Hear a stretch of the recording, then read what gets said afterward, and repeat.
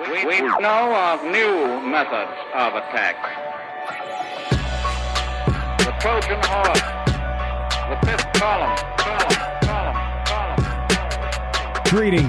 Greetings, and welcome back again to the your favorite time of the week, the Fifth Column podcast, your once weekly, hour-long guided spirit quest into the dark recesses of the present political, I don't know, and cultural media landscape. I wrote something, but I don't know if it's going to work. It's a bit much. Is it a little much?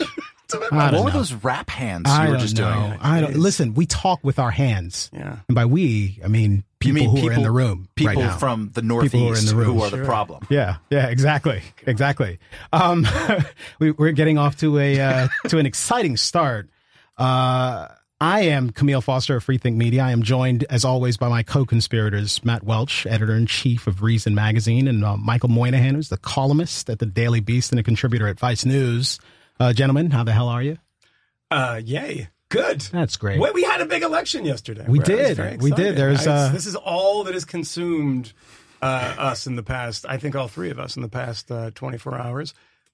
Hit pretty hard with it. Everywhere you went, Matt. Every single place. Matt lives in Brooklyn. You live in Manhattan. A little different, and you're in Manhattan. Matt, hanging around in Brooklyn. Were you in Brooklyn yesterday?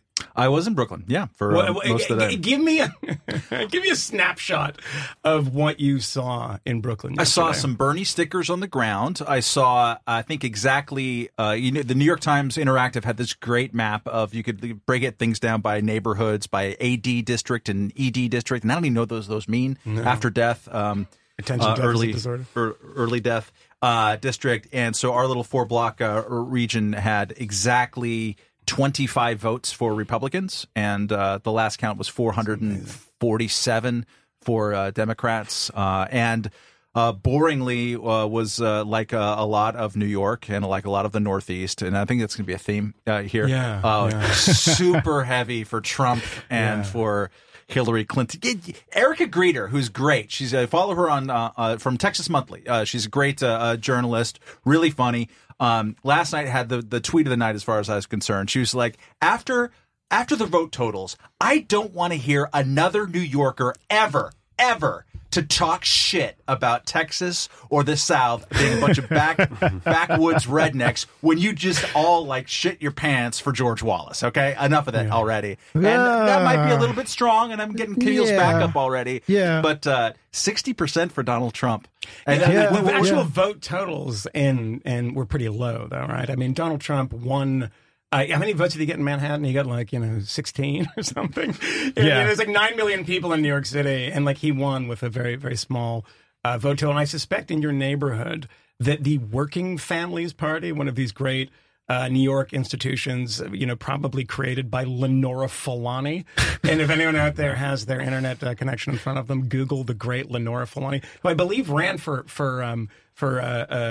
president as the vice president of Pat Buchanan. long story. So if you hadn't guessed, dear listener, we are going to talk about the New York presidential primaries. We just got off to a lightning fast start. We're also going to talk about perhaps useless meeting that is taking place in the city this week as well, in New York City, the same city. We've got a very special extended edition of Some Idiot Wrote This. Oh, yeah, that's going to be a long one today. And in a very inconveniently timed presidential trip to Saudi Arabia, Obama in the desert. In order to delve into all of these topics appropriately, we are joined by a guest today, and it is a dear friend of all of ours, a frenemy.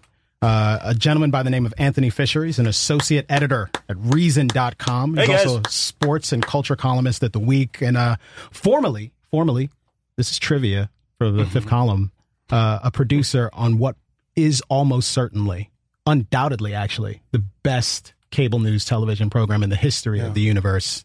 Further trivia, and people should write this down because it may come up later. He did get fired for sexual harassment. Yes, he did. That is true. Yes. Right? Yeah. I decided later that I liked it. Yeah, I really liked it a lot. He sexually harassed the British guy on Fox Business. The British guy. Stuart Varney. Yeah. I don't know if there's any truth to that. It was consensual. This is an important I was the first ever to be fired for that, I think. Stuart Varney, his favorite Beatles songs is, and he's talked about this at length on this broadcast, is "Tell Me Why." Wow. How weird. That's nobody's favorite song. No. Just think about the little, when John Lennon tries to go falsetto. No, but honestly, really, at that point, you should just say that your favorite band is Herman's Hermits. Just get it over with. I've got no idea what you guys are Rory talking Storm about. and the Hurricanes. Come on, Stuart. All right, well, let's get back, because Anthony is somebody that I trust on a few things. Mostly on stuff about New York, because he's written so much and kind of not angrily, he pisses people off because he writes brilliantly about gentrification. And while we were coming in here, we were talking about how this stuff fanned out in New York City, and seeing Williamsburg, rich kind of gentrified neighborhood, going for Hillary, and then the hipstervilles in the other parts of Brooklyn going for Bernie. You're in Queens. I am. Right? Yes. Give me a sense of what you took away from yesterday's vote, because there's some madness that I saw going on. We'll get to it. Well, I mean, I don't know if I'm qualified to give the Queen's perspective, but I can say that I live in I live in Astoria, which is arguably one of the most diverse neighborhoods in the whole country as far as ethnicities and religions. My particular enclave is Bangladeshi, and there was I could see no enthusiasm whatsoever for any particular candidate. The 4 or 5 blocks around my neighborhood, no stickers of any kind. But Bernie's last big rally was a few blocks further towards the water in Long Island City, and on Monday night it was like hippie Woodstock. I know that's it's a little redundant, but it was like like I think of Woodstock. I think of Woodstock '99 with Limp Bizkit and riots. So this was actually like a real throwback to just patchouli stank and filth, and like the biggest celebrities they were able to draw were Danny Glover and Fisher Stevens. Oh goodness, Danny Glover. Yeah. Wow. So he got a plane out of Caracas. Yeah, I didn't know they were flying. So daily. yeah, I mean we've also talked about this. I think what was it? WNYC and The Nation now have launched a podcast specifically devoted to gentrification. Oh, and that is terrible. And I said that like literally WNYC's entire audience is made up of gentrifiers and a few old rich white people from the Upper West Side. It's okay so long as you feel bad about it. That's what's really important. Exactly, because there was always somebody there before you. Yeah. And it's like these people in Williamsburg who now like live in Bushwick, and they're like, this is further out in Brooklyn. It's cheaper. It's more artists now, quote unquote. And they say like, God, this neighborhood's been gentrified. It's like, do you understand that 15 years ago it was like all Puerto Ricans, and you came in? Why is this? To drop another podcast reference, I was doing a pretty obnoxious hipster podcast about gentrification, where I was set up to be the villain in the room at a bar in Bushwick, where everybody was just sobbing over what's happened to Bushwick, and I just said, I was like, I grew up not too far outside the city. This was the place where the drug dealers I knew re-upped. Yeah. And now we're doing a podcast here. It's the place the drug dealers wouldn't come. Yeah. I mean, Bushwick Bill from the Ghetto Boys was called Bushwick Bill from the Ghetto Boys. Does anyone remember that? I do want us to talk a little bit about this election. I mean, I wonder what you gentlemen saw yesterday that stood out to you. Did anything surprise you? Were we fully expecting Donald Trump to carry the day? Not like that. Go on. Oh, sorry. Trump did not do all that well in what is really his home turf of Manhattan. He did much better in places like Rochester, in a lot of the old, factory towns that are now just kind of like state university towns. So even though he kicked ass in the state, you really can't blame it on the urbane New Yorkers. Yeah. Trump, he's going to win at least 90 delegates, maybe as high as 92, I think.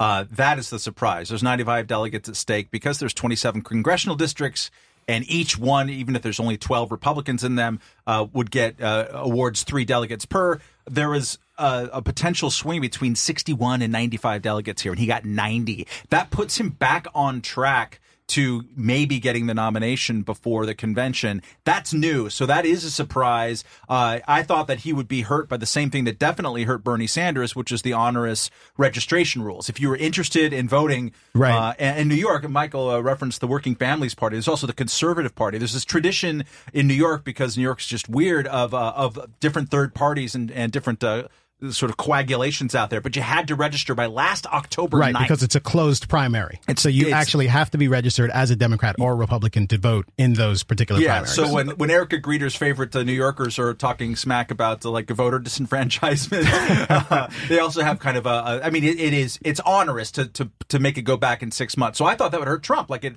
hurt his kids. Two kids couldn't not vote. At all. He's bringing unaffiliated voters, some independents, people who've been outside the process into it, and he just dominated. He beat everybody in the face. This was the worst electoral defeat Ted Cruz has ever experienced in his lifetime. He now has zero chance of winning enough delegates before the convention, which was kind of preordained anyways. And Trump has been, over the last couple of weeks, hiking up in national polls. There could be some actual momentum happening here, which is, usually tomorrow's starting pitcher or whatever, but like there's his consistently going after the rigged kind of process and emphasizing that it's important to win at the ballot box, I think has resonated with enough people, and it's resonated with enough people, or you think delegates as well? People who vote. There's two states left with monstrous amounts of delegates, just two: Pennsylvania and California. Donald Trump's polling at about 18% ahead in California and 20% ahead in Pennsylvania. Percentage points, Fisher. Percentage points. Yeah.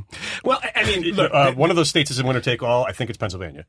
I mean, the thing that's frustrating about this is you have all of these people saying, I heard this a million times yesterday about, the rules, and, it comes from both Sanders people and Trump people, by the way. Yes. And it reminds me so much of a particular election recently when all of a sudden everyone decided that the Electoral College was a bad idea after the fact, right? So everyone now has discovered that, geez, I mean, you can register up until a couple of weeks ago, but changing your party, you had to do it in October.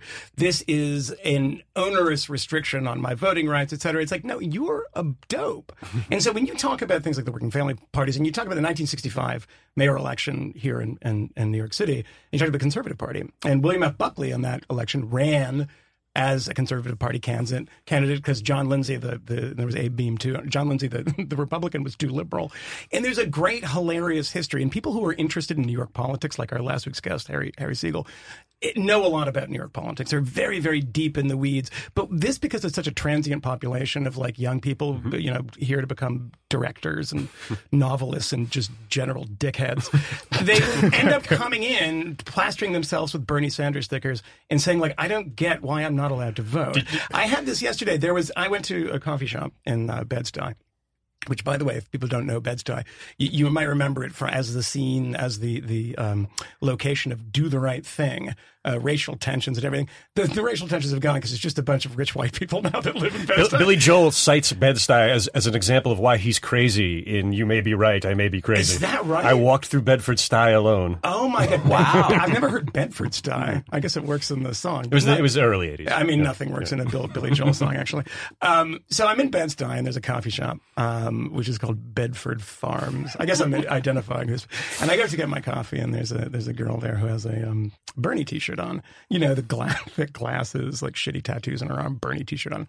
And she immediately asked me, and we're going to go into something that Camille and I talked about, the stickers, the I voted stickers. But she asked me, did you vote? Which I'm like, to me, it's like, did you have sex this morning? Like, it's none of your business. Like, did you, it probably is better none of your say, business. Did I masturbate this morning? And like, I did masturbate this morning. I didn't vote. So everybody relax and calm down. So I get into this conversation. Then I sit down. The only open seat is right next to the register. And every person that comes up, they're talking.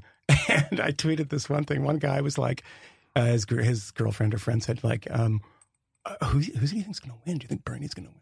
Everybody had Bernie stickers on. It was like incredible. And he said, 99% of the polls say Bernie's going to win, but the media doesn't want you to know. Yeah. It's just great. Because who does these polls anyway? Private individuals. But the great thing was, to the point of like how clueless people are about this, and they get so excited for things they don't understand anything about, like Bernie's economic policies and elections. This woman was saying, you go and vote anyway. And if you vote, you have an affidavit. Did you hear about all this stuff? Yeah. Like an affidavit, and there's going to be a lawsuit. And I'm like, you people are literally the most delusional people. This is a primary in New York, and he's going to lose by a lot, and he did lose by a lot. And the most I judge everything by tweets these days because I'm so lazy. I don't write anymore. And I guess the most popular that's just called good journalism. It's called good journalism. Yeah. The most popular More on tweet that later. of mine last night was, I'd like to congratulate Hillary Clinton on becoming the 45th president of the United States, because that's what happened last night. That's the story of the evening last night. Donald Trump, as you said, is going to, as Matt said, is going to take this nomination for Republicans, and Bernie's done. So this is the end of Ted Cruz, then, just to take the temperature in the room. I don't really dig the horse race politics, but it seems pretty significant if Ted Cruz is effectively out of it. Well, it's over because he didn't pull something out of his hat. It's over because he can't clinch it, and he won't be the white knight if it goes to a brokered convention. Well, I disagree with that. I think he still has a chance to become the nominee. He doesn't have a chance to become the nominee through the front door. He's got to go through the back door, and that's the energy that he's been expending is to go to states that have already voted and going to delegates and say, I know you have to vote for Trump or somebody else in the first round, vote for me the second round. And he's already secured more than 150 delegates on the second round. That option is still available to him. And he is still, in my judgments, the only other person who has that shot. But now he and the entire kind of never Trump people who are busy licking their wounds all over the place today. Imagine John Podhoretz today, by the way, just crying into his $9 we should get John on. He's, we'll definitely do a funny guy. Matt, when you use the phrase backdoor, you have to always say not that there's anything wrong with that. Yeah. Because we want this to be a safe place for people. We want them to know we welcome them, we value them, and we don't care what sort of lifestyle. I just want to say that nobody objected to me talking about having masturbated this morning. So no, I think this is a safe space. That was actually yesterday. Yeah. So this is a safe space. I do want to ask about something we talked about before, which is the Donald and this notion of him being just super objectionable. I don't know if we saw a different Donald Trump yesterday when he was giving his sort of post-election speech. But I mean, he didn't refer to Lion Ted. He was almost statesman-like. And I talked about this a little bit before. I've told you guys before. I do not think he is the worst thing in the universe or even the worst person running for office. It's not obvious to me that that's the case. And that doesn't mean I like him. It means I hate them all. No, it just means you have intensely. bad judgment. But are you guys at all persuaded that perhaps there's a softening of Trump and that he perhaps might be becoming more of a statesman? He's slightly changing the way that he presents himself at rallies for the last 2 weeks, and he might continue that slight presentational change. But fuck no. No, I mean, as far as I've seen, he hasn't walked back the whole building a wall. He hasn't walked back the whole ban on Muslims. No, that's because it's working. Yeah, well, so it really doesn't matter if he's changed his tone and if he's not encouraging violence against protesters. It's the substance really that is still the problem. No, he's still suggesting that all like Sunnis are on the moon and like Shias are on Pluto or something. Not walking it back, as Camille said, because it works really, really well. I mean, what you're seeing here is polled highly yesterday too. Is this Paul Manafort guy? This guy brought in who's a real Republican strategist. And they're pushing Corey Lewandowski down to a different point where he can beat like smaller women and children. And I mean, essentially, what's happening here is that what it seems, and a lot of people inside the campaign are saying this, is that they're just saying, at this point, you're going to win. Calm the fuck down. I mean, that seems to be the Paul Manafort strategy. And they're bringing a lot of more professional Republicans. The Scott Adams from Dilbert, who's been a very interesting guy to watch break all this down, he's been predicting for a long time a third act that is a much stronger difference in tone, and that he's attracting women, which he got great marks from women in New York, and he's polling now nationwide a strong plurality among Republican women. And so there is a theory out there that, yes, he's a shift. But I agree with Anthony. His basic idea about how the international economy works, for example, which is not a small thing, is so insanely bad. And he's not going to change that for a second. He's going to try to win the presidency, and he's going to fail. Yeah, I mean, there's something else. I mean, I want to pivot back to something Moynihan raised earlier, just this sort of look at me, I voted, I'm special. There is something really obnoxious about the aggressive virtue signaling that is taking place all over the city yesterday and the day before, where folks are just starting these conversations, having them loudly enough so that everyone on the train car can hear. Yeah, absolutely. Yeah, and I'm going to vote for Bernie. Yesterday, I heard this tortured soul talking about her agonizing decision that she had to make that morning in the voting booth. That she went in and she wasn't sure who she was going to cast her ballot for, but this was so important, and she cast it for Bernie. for Bernie. She made the decision for Bernie. I don't know that there's anything more obnoxious than like adults wearing stickers who want to be told that you've done a good job, who believe that supporting a candidate like Bernie Sanders, even if they happen to know that he is economically illiterate, that this is just the right thing to do because it's good and I mean well. And that's not really good enough. Well, I mean, I think that you can. The only time that I would proudly wear a sticker that said I voted is if I was like Chilean. It was 1988, and I said, no to Pinochet. But this is like a ridiculous. I mean, it's so. I mean, you're right about this. Of people talking about it so loudly, and I saw it at 2 stores yesterday. 2 stores in Brooklyn, and I'm surprised they didn't make it a Bernie rule. But they gave you like $2 drafts and like X amount off this if you were wearing a sticker that said that you had voted. If, it reminds me of the unbelievably brilliant South Park season. And there's an episode in which Stan's father goes to Whole Foods. And they're asking him if he wants to donate. You know that thing every time you swipe your card, it's like, do you want to donate $1? And he's like, no, it's fine. And he's like, you don't want to donate $1 to sick children? And he's like, no, it's fine. He's like, you don't. So the kids, you're fine with them dying and everything. And that's essentially what you feel like. And they're like, do you want $1 off your coffee if you voted? And I'm looking at them. I'm like, and they're like, you really should vote. And it's also this a presumptuous thing in New York that a lot of people pointed out to me who don't live here, is that if you engage somebody of your age group and your cohort in a conversation about politics, the presumption is always going to be that you agree with them. That you must be some either sociopath or like it's like seeing a unicorn where they say like you should vote and like you want me to vote even if I was to vote for Donald Trump, would you be happy about that? How could you possibly do that? They would probably charge me $2 more for a beer or give it to me free and throw it in my face. Well, so one of the more obnoxious virtue signalings that I've seen over the past few days was the lead singer of Vampire Weekend going on a Twitter rage storm, basically saying, right. Bill de Blasio, if you don't stand up over this voter registration thing, we're enemies. And it's like, Bill de Blasio doesn't have anything to do with the state Democratic Party rules, which have been well established for a real long time. No, it's the thing about being like a political journalist or being interested in this stuff. It's almost, I mean, imagine if this is your job, and this is like your job, this is your job. And imagine like once every 4 years, every jerk off in your neighborhood, and you were like a heart surgeon, got together and they publicly talked about, what was wrong with heart surgery. Yeah. It's like, no, it requires a certain level of knowledge, not a lot of one. I'm not saying I'm particularly informed. I'm just saying, like, it's one of these things that people think they can walk out and just have opinions on, and that's it. Like when you say, like they say, you ask people basic questions, like, it should be $15 an hour. Why not $100? Okay, they're a bit stumped by that. People should pay a fair share of taxes. Well, the rich pay sort of 90% of taxes, et cetera. What is a fair share? Well, I don't know. I mean, these kind of reactions. Is that too much to ask? Matt Welch, is it too much to ask? I like the people. You guys can go to hell. My favorite bribing aspect came in the Czech Republic and former Czechoslovakia. There was a party there called the Friends of Beer party.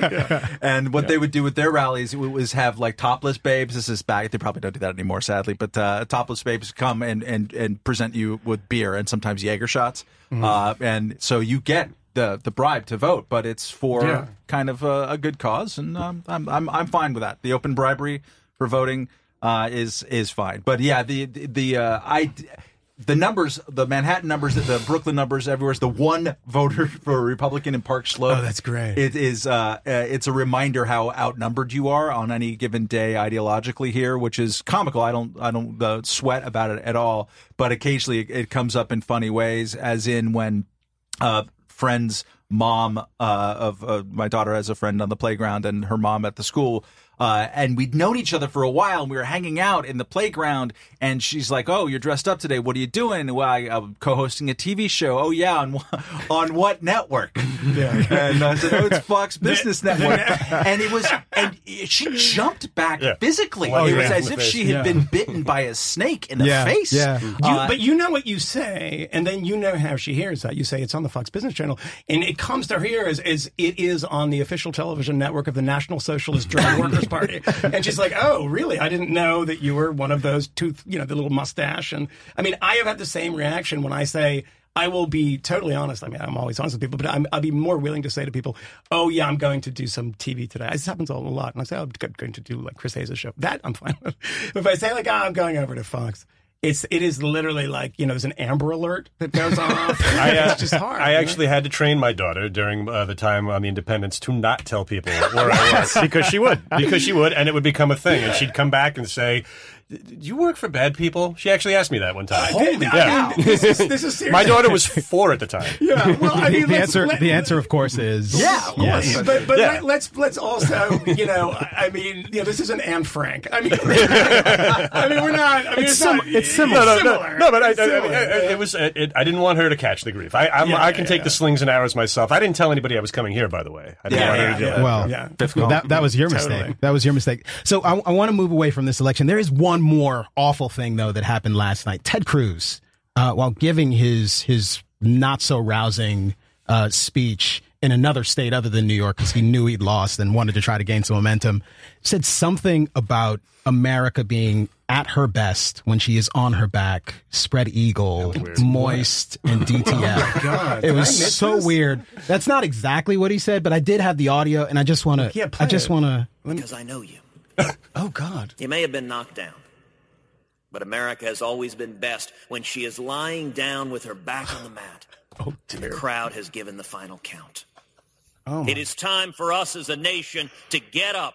I give you the final count. Ladies and gentlemen, Cruz. Bill Cosby. What? Wasn't that? I don't know what you're talking about. He had that pig fucker line a couple of weeks ago, too, right? What? Wasn't there something about Donald Trump and I don't remember. It's there. Google it. Everybody Google it. This has been a very salacious primary campaign. I'd seen this reference to this. The first time I've heard the audio of it, and everyone thought it was portraying it as if it was like a yoga mat and it was sexual. I think he's talking about female boxers. What? Huh. Yeah. What are you talking about? Listen like to $1 it Million again. Baby? Listen to it again. Listen, and it's Do I what's her have to face. listen to it again? I mean, he is talking about boxing. I mean, it's a boxing metaphor. But America has always been best when she is lying down with her back on the mat. On the back. Oh, it's a back on the mat. She's been knocked down. He's identifying with female boxers. He is being appropriately feminist in the 21st century. Yeah, it's not going to work. I want to say that this is not going to work. The weirdest thing Matt's ever said. Yeah, It's he's down for the count. You think that Ronda Rousey is somehow involved in this? This Mr. I hate New York values. But no, I just want to say that it is not true that America is at its best when it's been knocked down and down on its back. Because I'm thinking sort of like 1973 to 1975, after kind of a humiliating defeat in Vietnam.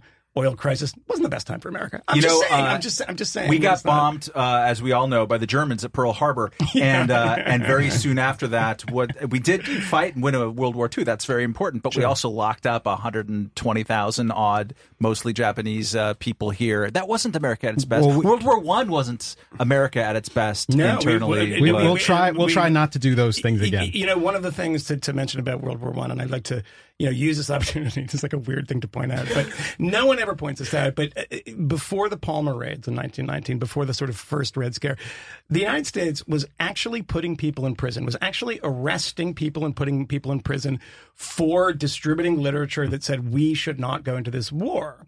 And this stupid thing, the fire in a crowded theater, which nobody knows where this comes from. And the fire in a crowded theater, the Supreme Court, was at Felix Frankfurter, I think. Am I right about that? Mm-hmm. And says, you can't shout fire at a crowded theater.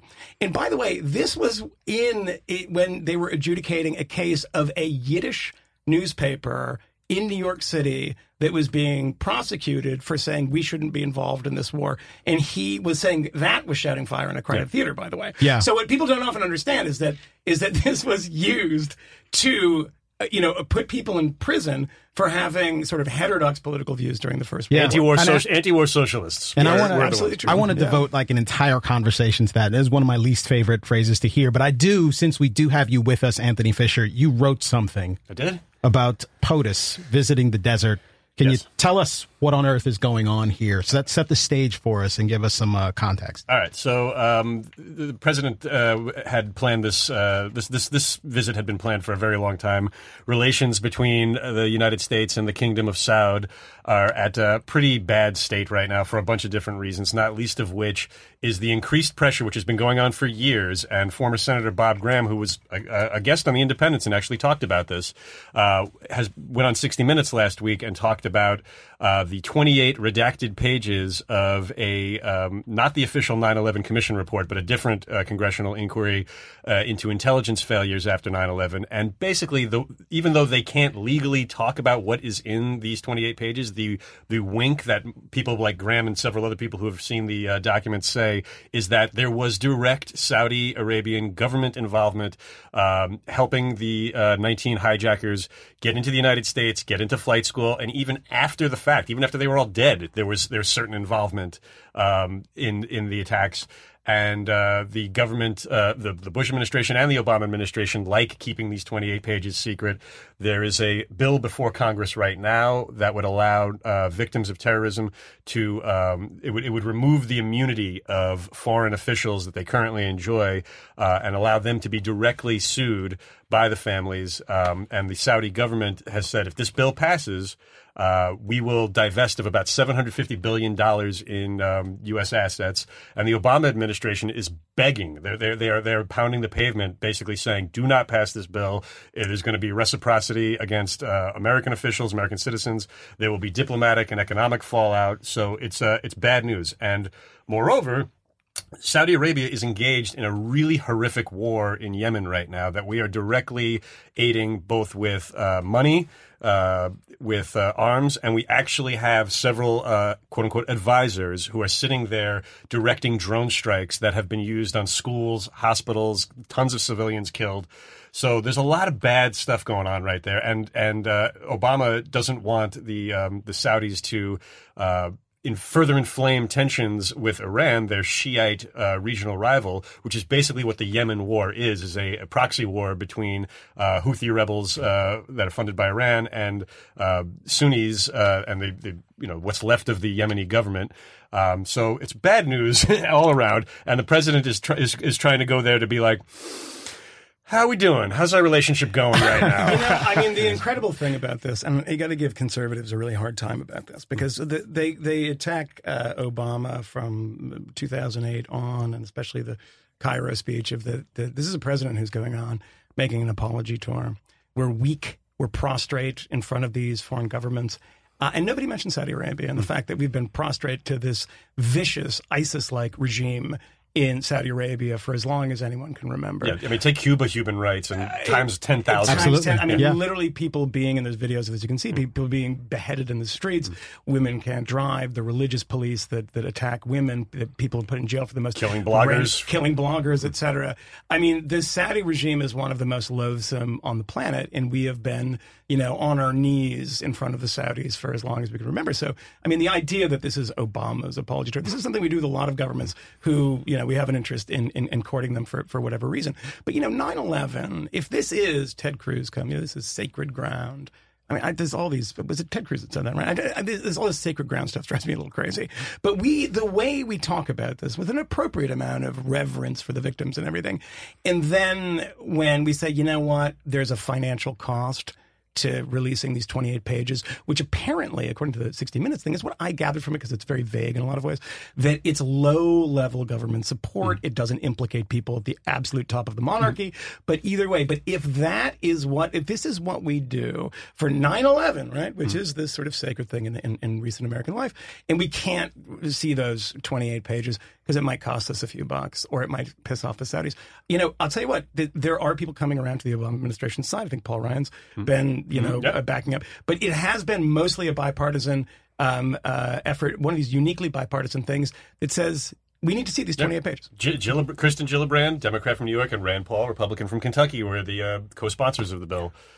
And it's worth noting that we're still at war in Afghanistan 15 years later. Right. And we went to Iraq. We went to war in Iraq, supposedly for some loose affiliation with 9/11. These were two wars that will never end and cost a lot more than the $750 billion that is being dangled as a threat by Saudi Arabia.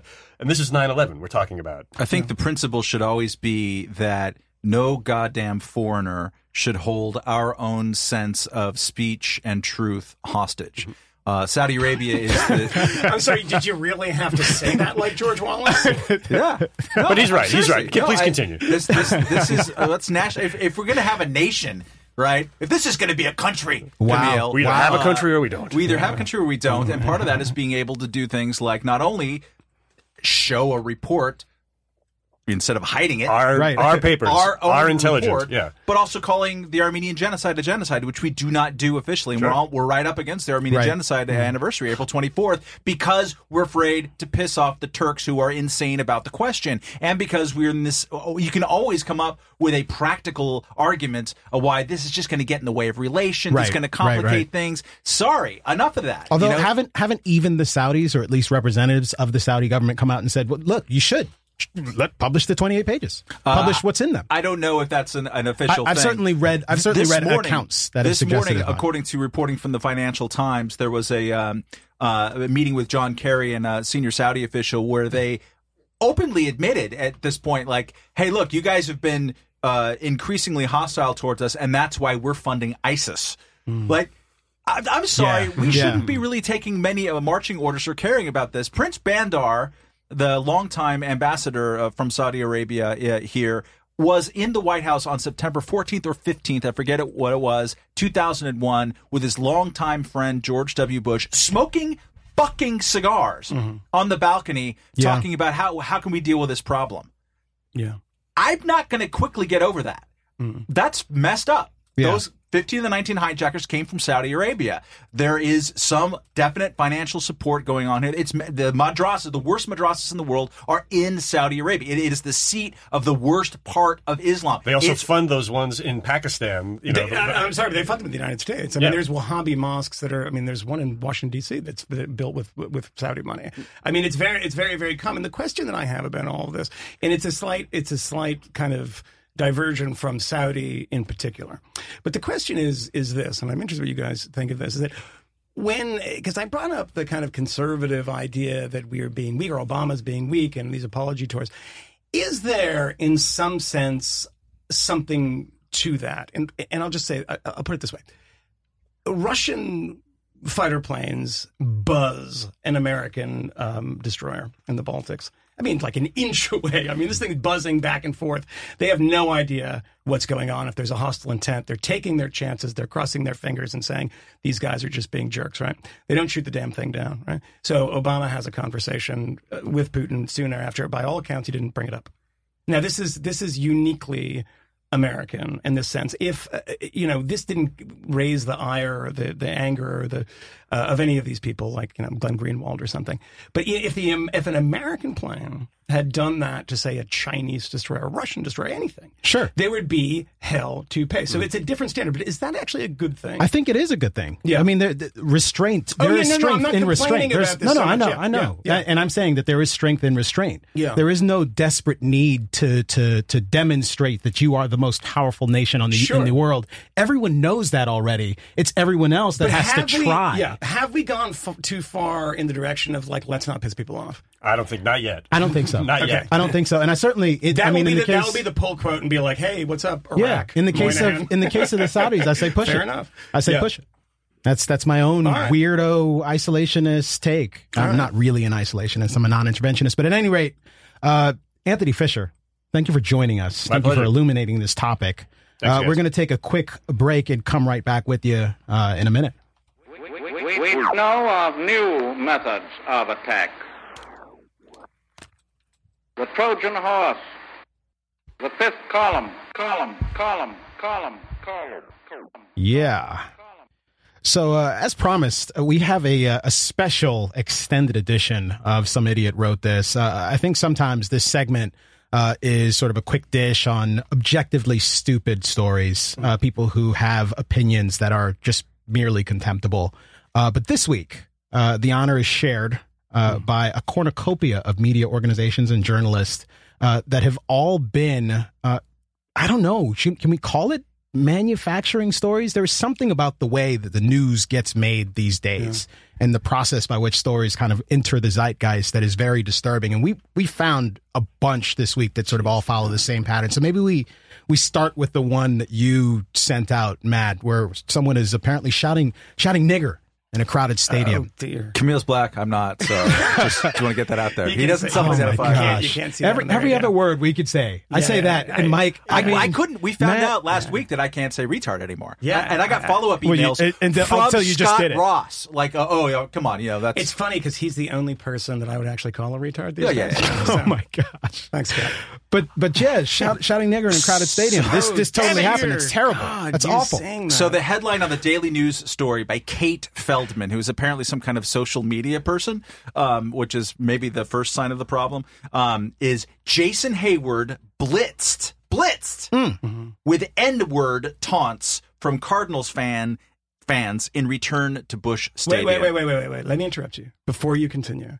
Is that you reading that as a verbatim headline? That's a verbatim headline. Okay, well, I want you to know that I pulled up the Daily News story now. Yeah. And apparently you've had results because the headline now reads, Jason Hayward blitzed with alleged N-word taunts from... Well, so Matt and the fifth column get results. Continue, Matt Welch. Sorry. So that was the original thing, which I read at the great site Baseball Think Factory. Mm-hmm. Primer shout out here, and couldn't believe it. Like, I mean, how awful that would be. Jason Hayward, tall, handsome, strapping black guy who played for the Cardinals last year for one season, signed a big free agent contract to the hated rival Chicago Cubs. Cardinal fans always hate each other. So he comes back. It's his first game. He's getting loudly and lustily booed by the people that oftentimes have called themselves the best sports fans in America, but now they've since gotten on everyone's nerves, just like Red Sox fans. But so this story is blared out there, and I'm thinking, my God, if you're going to say that, and the lead is Jason Hayward's return to St. Louis was marred with racial slurs. Okay, this is... let me interrupt one more time. This is the news story. Jason Hayward's return to St. Louis was marred with alleged racial slurs. So we've dropped in some allegedlys just so since you know. some of us have gotten in there and questioned about this stuff. They said that ESPN crowd mics picked up the sound of this, which has also been edited out since then. They're saying non-ESPN crowd mics picked up people saying this. So I'm looking, okay, there must have been some eyewitness testimony. Yeah. There must have been people saying, my God, I can't believe the guy next to me just said this. They must have had, people good. They quoted 4 tweets. Wow. 4 tweets Wow. from people who were not identified as being in the stadium. From all I could gather by looking at these tweets, who were not people that anyone would have any reason to know. It's someone who was an injured musician, was how one of the Twitters described himself. That is his bio. Another one was an equality activist, injured guitarist, the same one, an all-around geek. A bunch of injured musicians. So the tweets were... ESPN needs to be very careful with opening up their crowd mics. They are absolutely nasty things being said now towards Hayward. Okay, it doesn't say anything about an N-word. The other tweet here is, hey, Cards fans, while you were too busy yelling the N-word and booing Hayward, the Cubs were busy winning. So this is the testimony on which we're basing. Everyone was shouting. Seems a little prejudiced. The N-word here. There's been some re-reporting on it by places like the St. Louis Post-Dispatch. The ESPN reviewed all their tapes.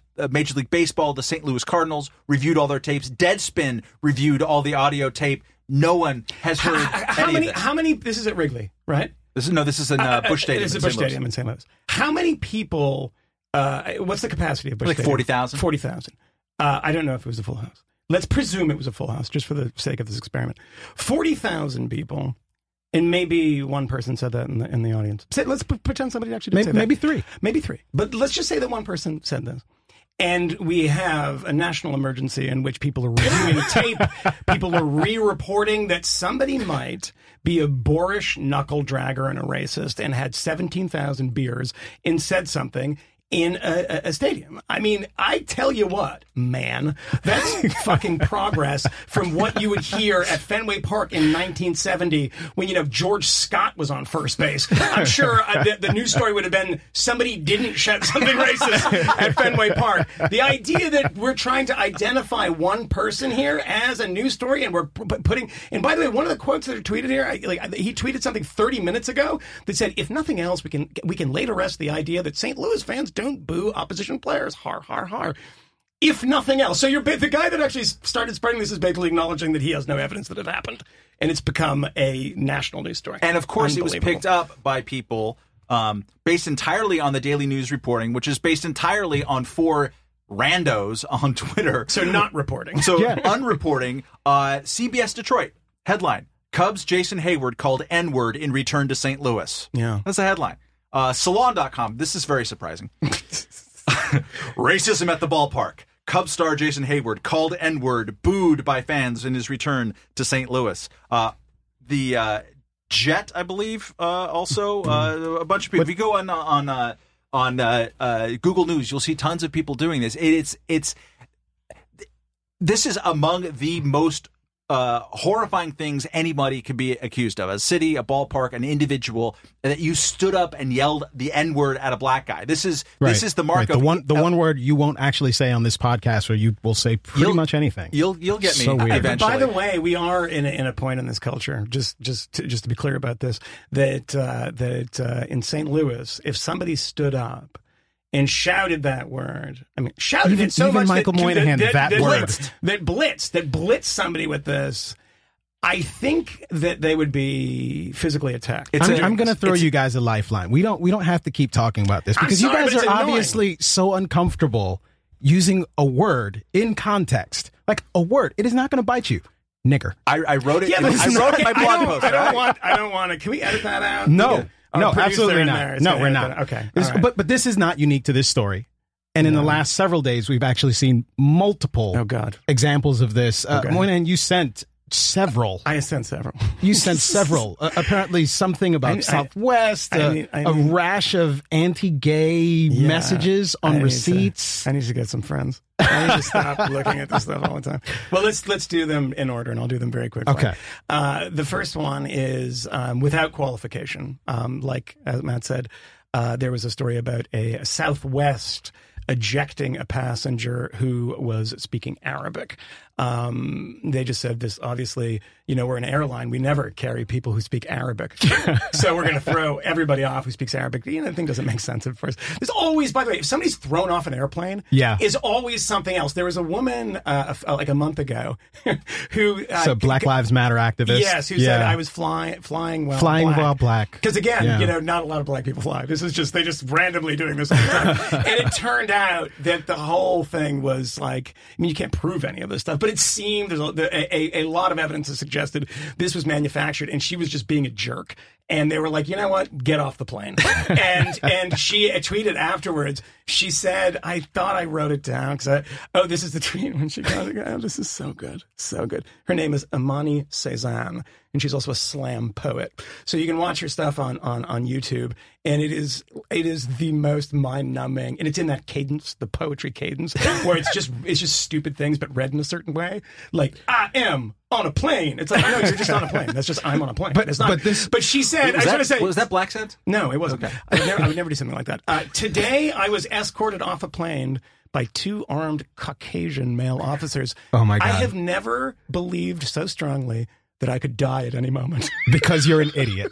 Because you're a moron. People actually, and after she tweeted that story was widely reported. I mean, as a journalist, if you see that text, you're like, all right, you know what? I think I'm going to be a little more circumspect about this claim. But so the Southwest one comes out.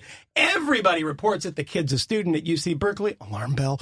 Everybody's going crazy, crazy, crazy. Then Southwest, because there's 2 examples of them, I'm doing 2 in a row, of the actual corporations themselves pushing back, and says, by the way, the person was reported to the stewardess and said, this person's making me uncomfortable. If that was the case, that they did that every time, they'd just be taking people off the plane all the time. It turns out the person that reported them also speaks Arabic. So therefore is somebody from the Middle East, and that is the implication of their statement, and said, that guy was saying stuff that was totally crazy, and you should be, and look, they're taking a particular, I think they're being overcautious and probably stupid about this, but it's not what people said it was, number one. Number 2, second story. Everybody heard about the homophobic cake incident at the ground zero of homophobia, Whole Foods in Austin. So this guy who's a gay pastor, I mean, look, it's a good culture we live in. We have gay pastors. A gay pastor who brings his cake, and it says love wins on the top. And then in like a different typeface and like a different color, it says fag underneath it. And so he leaves and then he gets lawyers. and calls a press conference, and we dutifully report this stuff because this is a click factory stuff. People love this. Somebody said something horrible. We have to. I mean, isn't America horrible? It vindicates all of my beliefs about American hatred. Turns out Whole Foods also pushes back. So just like the Southwest one, the guy who reported the Southwest, also Arabic speaker, the person who made the cake was gay. That was the first problem. And the second one is that they have surveillance video of the thing being that it's not on the cake, and the seal is on it in a different place. It's totally crazy. And then, of course, the final one of just to make everybody loves stories that vindicate their points of view. Justin Trudeau, the handsome new Prime Minister of Canada, debonair, son of Pierre Trudeau, often accused of being a bit doltish, by the way, amongst Canadians and Canadian sort of politicos, goes to some science lab and gets a sarcastic, this is how it was presented, a sarcastic question from the press. What is quantum computing, smart guy? And he gives this unbelievably fluid and perfect answer. Camille, this is a great story. Everyone loves it. It vindicates what they think because they love Justin Trudeau. Everyone loves him. Yeah. The media loves him. So what happens? I mean, he's a smart guy, right? This is what happened, right? Yeah, well, what happens, of course, is what happened with all of these stories. It explodes. It is on absolutely every single media outlet imaginable. First, of course, all of the blogs, the various blogs with titles like "Everyone should be able to explain quantum computing just like Justin Trudeau." CNN, Reuters, CBC News. Everyone picks up the story. Turns out his explanation wasn't all that great. Yeah. Also turns out there was a little bit of an exchange where he kind of primed someone and suggested they ask the question, which sort of seems important as well. And the reason, the truth is I wasn't going to watch the video because I saw it circulating on social media. I wasn't interested. And in fact, I kind of hate social media in a lot of ways, but not like an old guy just kind of hates things. But there are things I hate about it. And I think what I hate about it was really captured in, is it Will Oreisman? Is it Arenas? Yeah, Arenas, I think, from Slate. Yeah, from Slate. I mean, he had this fantastic piece, which I saw you share, Moynihan, and just the one quote from it. The Trudeau story is a perfect gleaming artifact of a system in which truth is that which gets the most Facebook shares. Yeah. That is so disappointingly and disturbingly true. I don't think it's true. On some level. But so let me give you one more thing before you chime in, because I want your perspective on this. I have the shortest tenure in the media universe of the three of us here. When I started working on The Independents, and I would see not so much what we were doing up close, because we were really disciplined and thoughtful about the stuff that we did. I owe a lot of that to you and your sensibilities about making news, Matt Welch. But to see up close and personal, like how people make news, how you rush and make decisions, how you can sometimes like crudely pick up a story, not quite understand it, write some copy that's supposed to capture it, and it just gets out there into the ether, and the correction is either never heard or never gets published at all. Like, that is kind of frightening. And there's something about, and the reason we do this segment, I think, is both because, one, it's kind of funny and it's a nice event, but two, because there's something about cultivating skepticism amongst readers that I think is important to both them getting good information and keeping the friggin' media honest. So I don't know. I would argue, and again, I'm optimistic in general about a lot of stuff. You are. You're a good man in that way. That, yes, it's easier to get this stuff spread around out there, particularly if it hits the magical space of it allows people who are sharing it and forwarding it to engage in virtue signaling. Look, I'm against racism, unlike all those other people. I didn't read the article. The title just sounds like it comforts with my beliefs. So if it's like that, and you have people who are very conscious about going after clickbait, so it can go out very quickly. But at the same time, you go back to Jason Hayward's story, the Deadspin, the Gawker Media Sports Empire, which,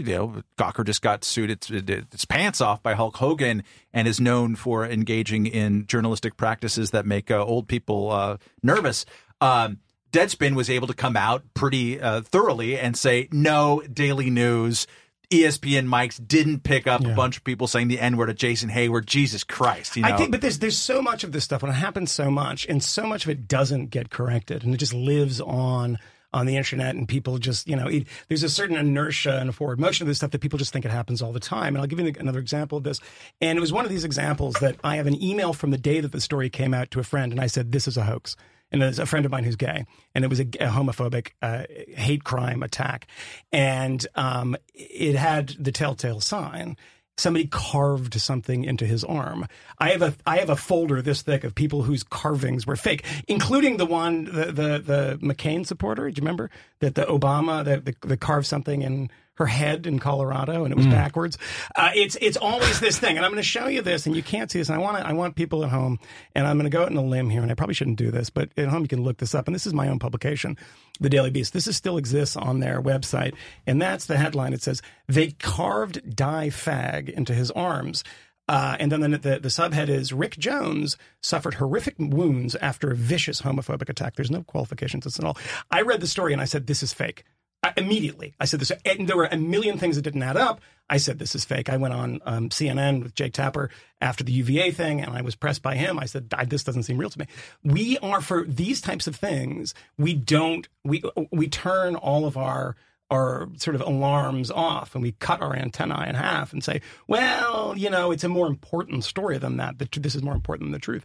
And you see this in the Washington Post headline after the UVA thing, where, do you remember that headline? They changed it. And it was like, you should always believe rape victims, which in its own title, as you were saying, they're victims even if they haven't been. Yeah. And so you should always believe it. So people if it's something like this, you have to believe, and it might fall apart later, but you have to believe. You can't do an allegedly. You can't say, well, wait a second, because they're victims and you're traumatizing them by asking them questions.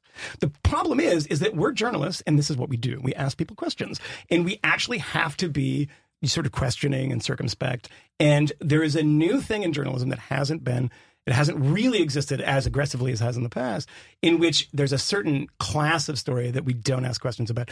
And we just say they're shouting racist abuse at a baseball player. That is horrible, because what that is going to do, it's going to midwife a whole number of hot takes in a different part of the website, in which people will say, I really want to talk about, from Ty Cobb to today, how MLB's track record. I just wrote you a song piece right there, Yeah. And that's, I think, where we are in media now, is that this quest for clicks and this 24-hour news cycle and the hot take. And you have all of these young journalists who don't go to journalism school. They never, they're never a court reporter for the Newark Star Ledger. They come out of school, and I'm sorry to sound like an old man, but they come out of school and they treat big websites just like college newspapers, and most of them that I read actually sound like college newspapers now. I used to I write a media column, and I've written a lot about the media over the years, and so I've read all these terrible books, these thumbsuckers, The News About the News, which is one of the better ones, by James Fallows, and The Elements of Journalism, and all these things. And they always sort of wrestle with each other about what's the exact definition of journalism, but usually it gets around to a single word, which is verification. Like, we can verify some stuff. Sometimes you just get it by virtue of an interview. That person said this on the record, and you can listen to it or watch it or see it or read it. But the verification aspect of this is what is so alarming, because you should always be aware, and this is particularly true of ideological journalism, which I'm editor of a libertarian publication.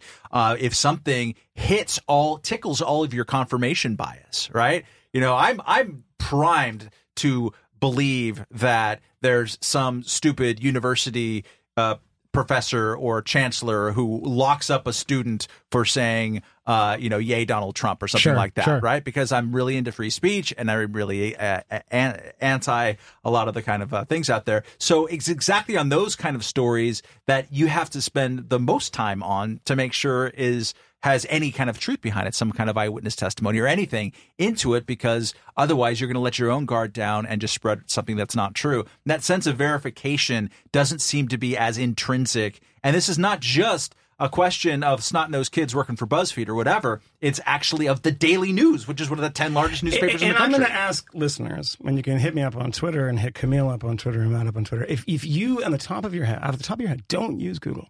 Just off the top of your head, people who consume news, you're obviously clever enough to be listening to this podcast. So if you Quite clever. I can think of 20 hoaxes in the past year. I mean, I really can. Anything from Oberlin Klan people on campus, University of Missouri Klan people on campus. The Oberlin one's great because it turned out to be a person in a bathrobe. The University of Missouri one. There's a bunch of plane ones, people being kicked off of planes that didn't turn out to be true. Receipt ones, we talked about, somebody wrote something on your receipt that was homophobic or racist or something. It turns out it was added later. Two examples of that recently. One was great. It was a woman at Red Lobster who said that instead of a tip, she got a racial slur. And then she raised, I think, $11,000, $15,000 on GoFundMe, because if someone says a bad word to you, you deserve $15,000. She took the money and then she bought a car with it, and it turned out to be a hoax. But you can think of 100. The thing is it's our responsibility in the media to not just regurgitate this stuff, because it encourages more and more people to do it. Yeah. We have a parting shot, Camille Foster. Parting shots. And I know that you have been working with Carl Hart and other people, talking about this big United Nations meeting that's happening this week in New York, having to do with the drug war. Tell us about it and the significance. Yeah, well, I mean, I think this is a really important story, and I'm not certain that it will get the sort of coverage that it really, really, really warrants. The UN General Assembly is getting together here in New York this week. This is the first time that they are actually convening one of these meetings focused on drugs since 1998. In 1998, they adopted this mantra, a drug-free world. We can do it. Oh, Jesus. They have failed miserably at creating that drug-free world. And this is not important simply because they failed in that, but because things have changed so dramatically in terms of sort of the global approach and landscape with respect to drugs. Here in the United States, we all know that marijuana decriminalization is a thing that seems to be happening. Although Dr. Carl Hart at Columbia University, you should read his book, High Price, very good, has warned me that things could go in the opposite direction. Is entirely possible. I'm not sure that's the case, but we should be on guard.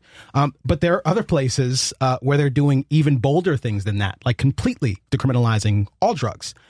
Or at least experimenting with prescribing things like heroin to people who are actual heroin addicts. There is something really important going on right now, unfortunately. And this wraps on Thursday. We are taping this on a Wednesday, and you should be getting this Thursday morning, so you'll find out. It seems incredibly likely that the status quo will prevail at the end of this meeting, and the only thing that they'll acknowledge is, we ought to be a bit more compassionate. We ought to do more of an emphasis on treatment. But unfortunately, these UN guidelines have been instrumental in perpetuating the war on drugs abroad. But fortunately, folks are starting to wake up a bit to just how outlandish our policy goals are, our objectives of creating a drug-free world. It's not a thing. You can't do that. But my hope, and I've migrated from someone who was, of course drugs are bad, but the drug war is worse, to someone who says, well, drugs are bad, but plenty of things are bad. We don't make them illegal. Yeah.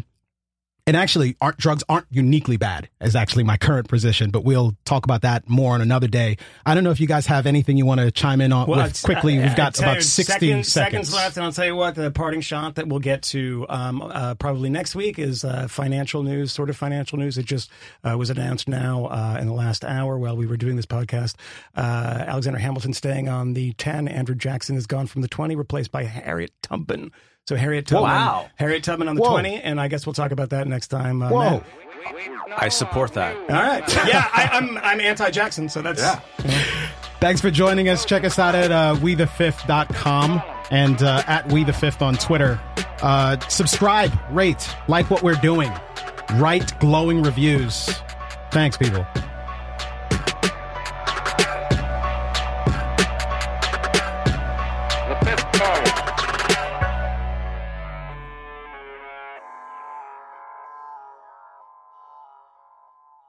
Perfect.